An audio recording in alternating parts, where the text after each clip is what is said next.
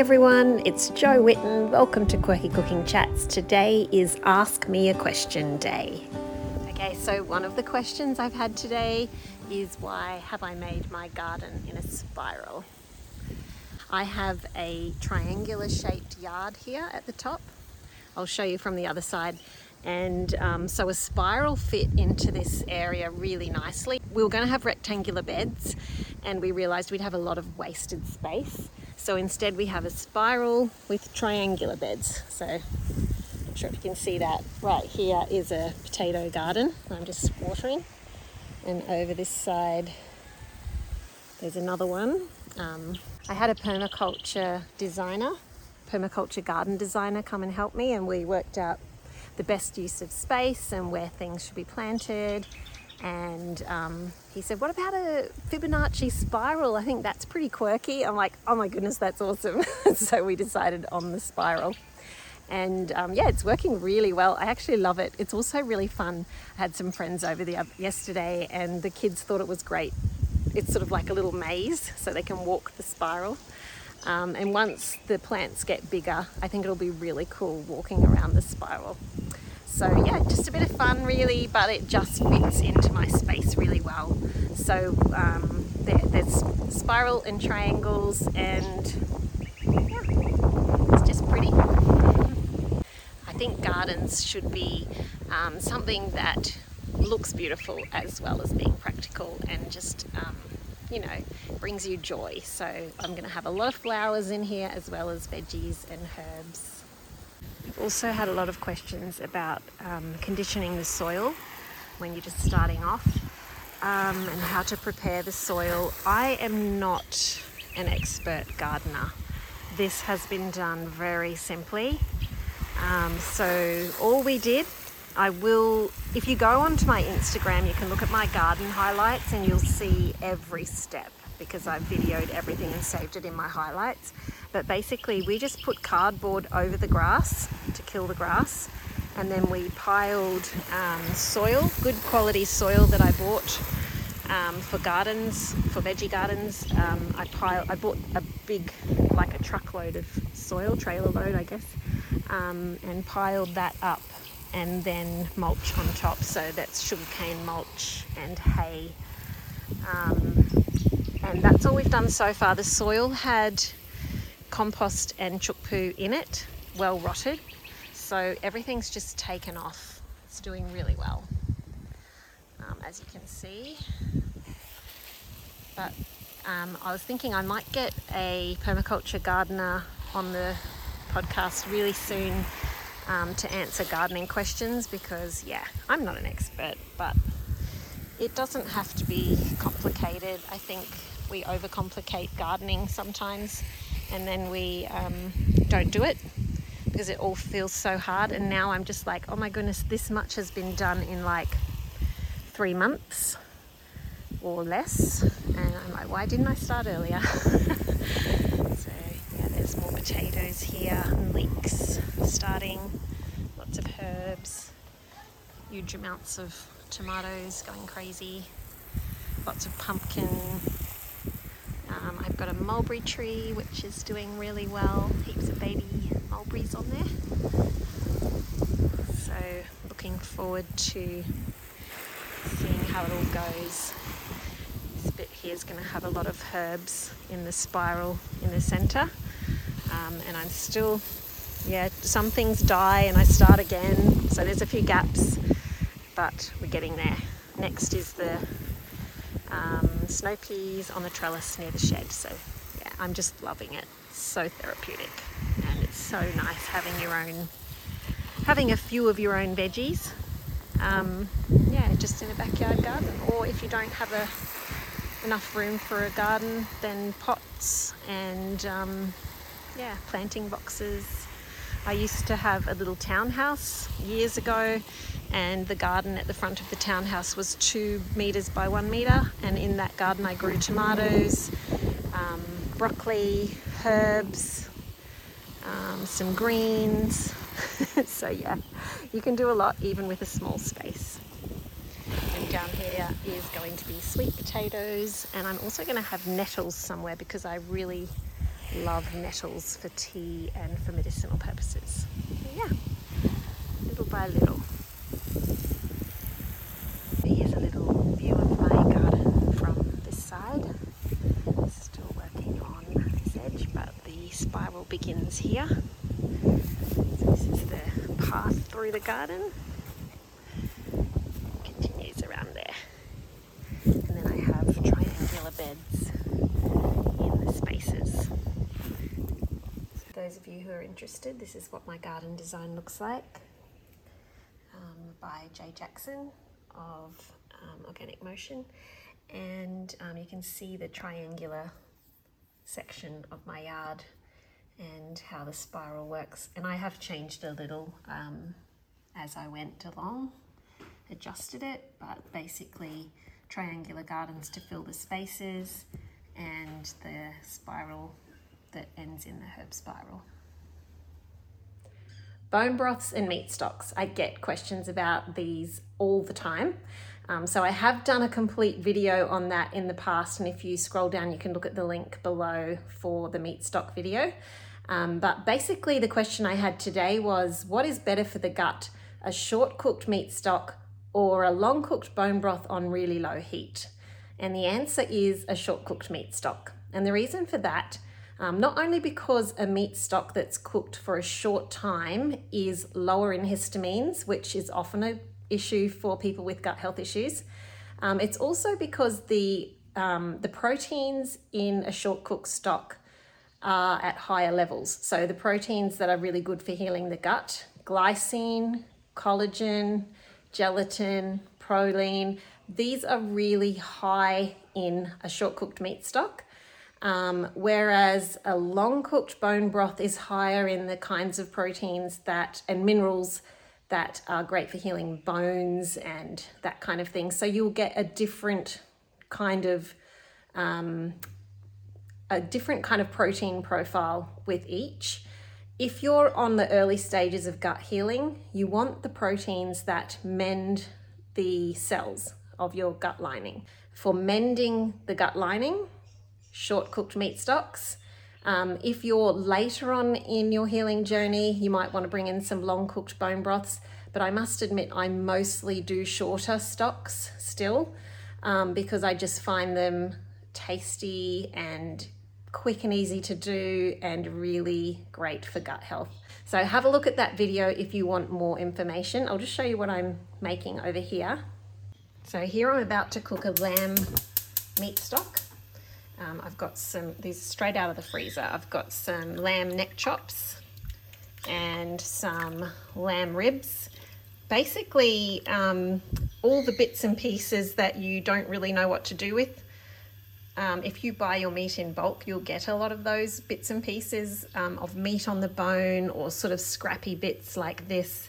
They're great for making your meat stock. You want some bone in there. If there's marrow, that's really good, and you want connective tissue. So you can see the neck chops are perfect for this. I also use lamb shanks. They make a beautiful stock. And then all your like chicken legs, chicken necks, wings.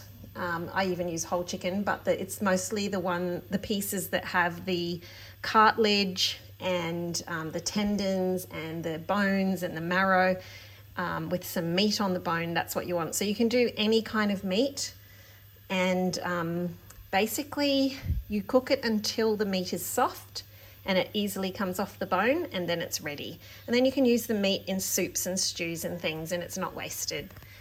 So I just keep it very simple. I just have some sea salt and a bit of pepper, and I simmer. This will be simmered for about 3 hours because 3 to 4 hours for lamb, usually about 2 hours for chicken, 3 or 4 for beef and pork, depending on the cut.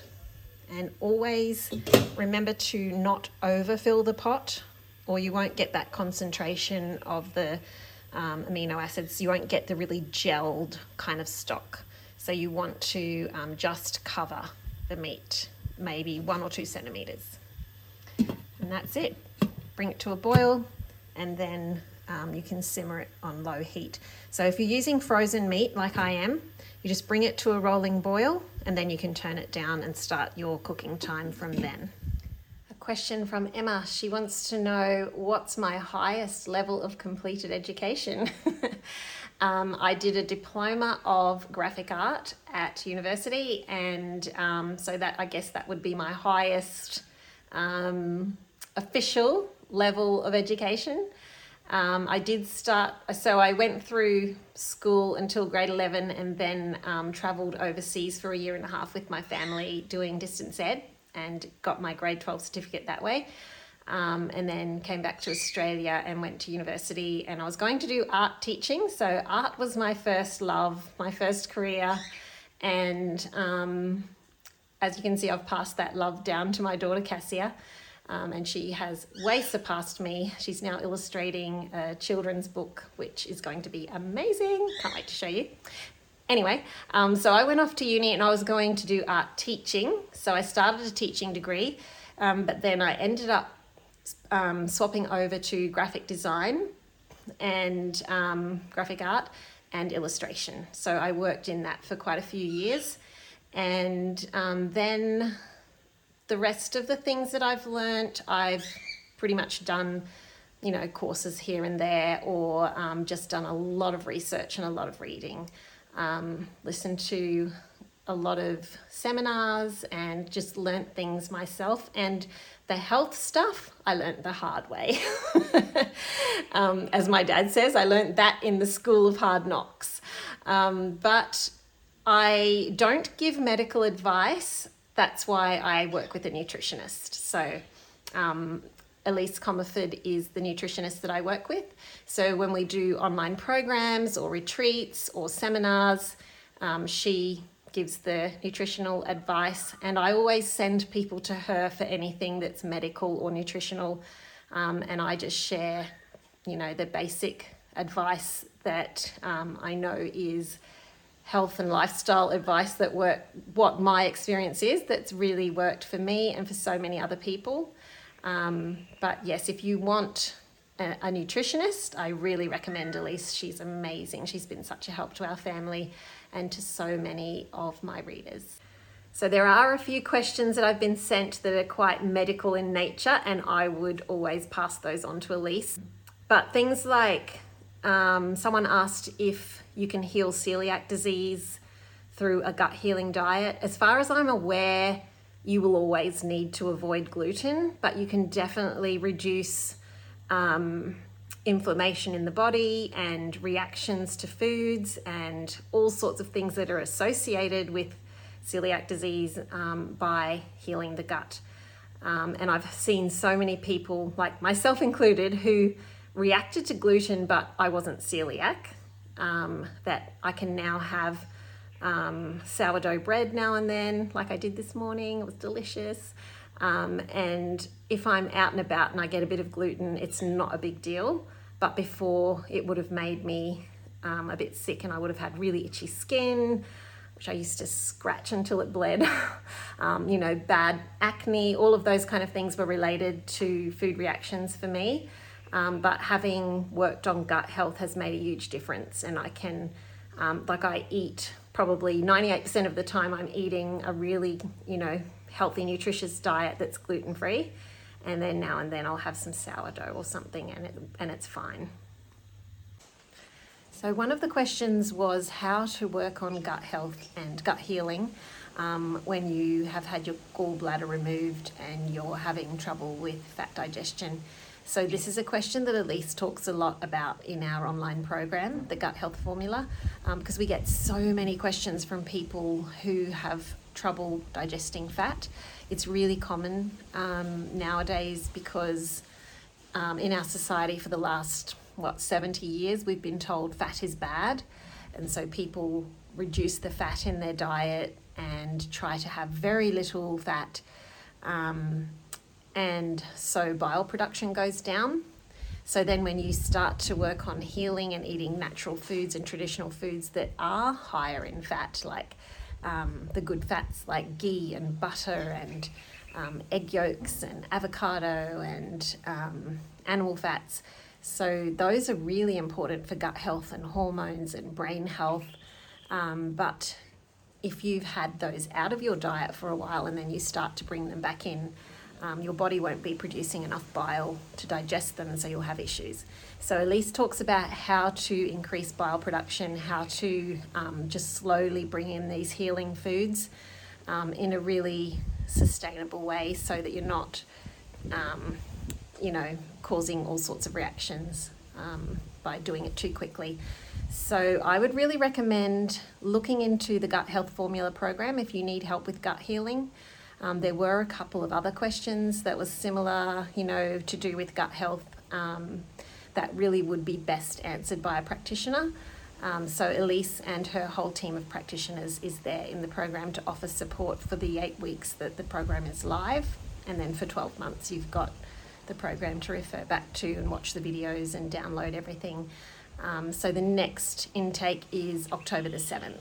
Otherwise, you can just get an appointment with Elise or her team at wellbellyhealth.com.au. One of the questions was, will there be another book? Yeah, I'm sure there will be. I'm always making up new recipes and trying them out sort of online, and sometimes I put them on the blog and sometimes I don't. But I'm always collecting new ideas and new recipes and trying new things. And eventually I build up enough to make another cookbook. So I'm still not quite sure which direction the next cookbook will go. I'm playing with a few different ideas, and I'm not in a rush, but I am always thinking of new recipes. So if you go to my website, quirkycooking.com.au, you'll quite often see new recipes popping up on the blog, and also follow on social media, because you'll see plenty popping up there. This last week I put a recipe for a quick and easy Tex-Mex chili on the blog, and I put my pumpkin pie recipe on the blog with the pumpkin pie spice mix. So at the moment I'm working on recipes that use my spice mixes, so I can get those out and people can scan the QR code on the front of the spice mix packet and find the recipes that go with the spices. So that's what I've been working on at the moment. One question was, what's your top favourite meal to cook? To tell the truth, I am really getting more and more into simple traditional food, and I just love a good slow cooked lamb shoulder, some roast veggies, a good salad with a lovely dressing, and a nice dessert.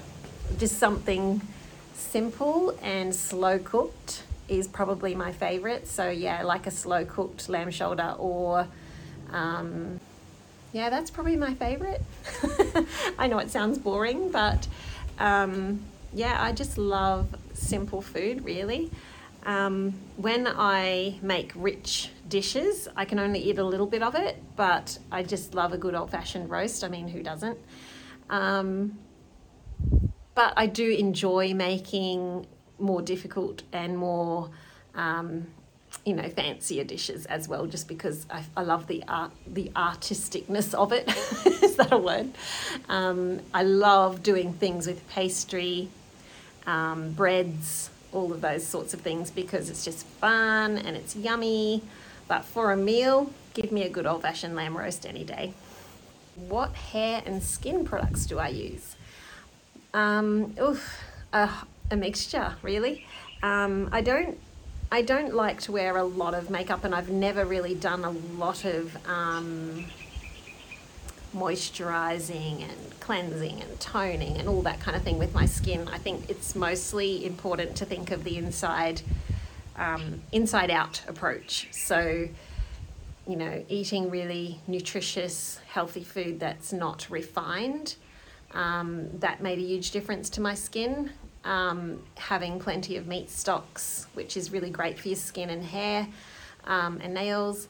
Also, lots of filtered water that's got the minerals in the water. So I use the Zazen filter because it remineralizes the water. Making sure that you're having good fats and plenty of eggs. So good for your skin and hair. And then I use natural oils to cleanse my skin. So either hemp oil, A friend of mine has a hemp farm and I get oil off her, so that's the Lolella brand. I also use, Merkaba oil for cleansing. I can put the links below if you like. And then I just basically put a little bit of the oil on in the morning on my skin. And then I use the Inica makeup. So that's just like either a foundation and a powder, or sometimes just the powder. I use the Era Perez concealer for like under the eyes, or I've got a scar here, so I put it on there. And a little bit of bronzer, Inica mascara. I use an eyebrow pencil and just lip gloss, like Hurraw lip gloss, natural lip gloss. I think that's about all. And for hair, I usually use shampoo bars and conditioner bars. The name of the brand I've been using, I think it's Cookie, something like that. It's in little tins. They're really good. And DNA leave-in conditioner, DNA brand. And Eco something hairspray if I need hairspray. But yeah, I just get it all from my organic hairdressers. So if you find a good organic hairdressers, you can get what you need there usually, or online. Nourished Life is a great place to shop for your makeup and hair stuff that's natural. But yeah, just be really aware that it doesn't matter how expensive your skincare routine is, or how amazing, if you're not working on gut health and the food that you eat and the water that you drink, getting out in the sunshine, time in nature, all of that kind of stuff, your skin will have issues. Refined foods, especially refined vegetable oils, shocking for your skin, and refined sugars. So yeah, just really work on those things. Best combinations of vegetables for fermenting. Oh, I just use just about everything. I absolutely love cabbage with a little bit of beetroot, and a tiny bit of ginger or turmeric, and a little tiny bit of garlic. That makes a really nice sauerkraut. Dill, all sorts of things. So we kind of change it up all the time. Sometimes we'll put a bit of lemon in, as in the whole thin slices, red cabbage, carrot, and then I do beet kvass as well. Sometimes I'll do carrot sticks or green beans or things like that fermented. I like doing orange slices, star anise, cinnamon, and trying to think what else, in a sauerkraut. That's really nice. But yeah, there's so many great ideas online. If you are in my Quirky Cooking chat group on Facebook, ask your fermenting questions in there, because Gretty, who's my admin in the group, is an amazing fermenting queen. She's really, really great at answering all the fermenting questions if you've got any, or if you want ideas. So pop in there and have a look. Foods that stabilize hormones. Well, from what I've learned from Elise and from Nat Kringadis and from other experts in this field, it's really important to have protein and fats at every meal, and especially first thing in the morning. You need some protein and fat in your breakfast, but yeah, every meal, protein and fat, that will really help to stabilize hormones. Also, looking after your gut health and your liver health. Your body has to detox hormones and excess estrogen. So if your detox pathways aren't really healthy and working well, you will have problems with too much estrogen. And I had that problem. I had all the gut health issues, the hormone issues, the fibroids, all the fun things. And so I learned it a bit late. So get onto it early, get some help from someone like Elise Comerford or Nat Kringadis if you need help with your hormone health. They're amazing.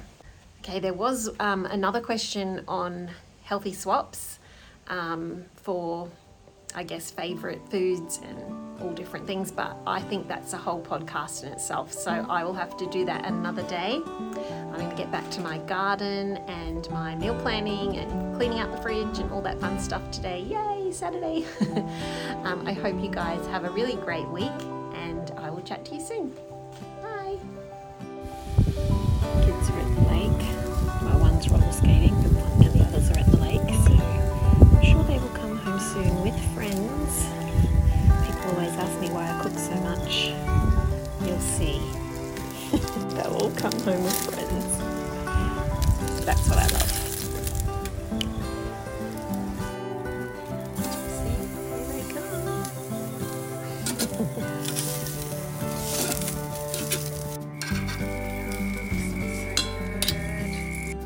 That's lamb stock, lamb roast, veggies, which I haven't got around to making gravy, beets, a bit of kohlrabi, there's something in the oven, I'm not sure what to call it, and a bit of mint.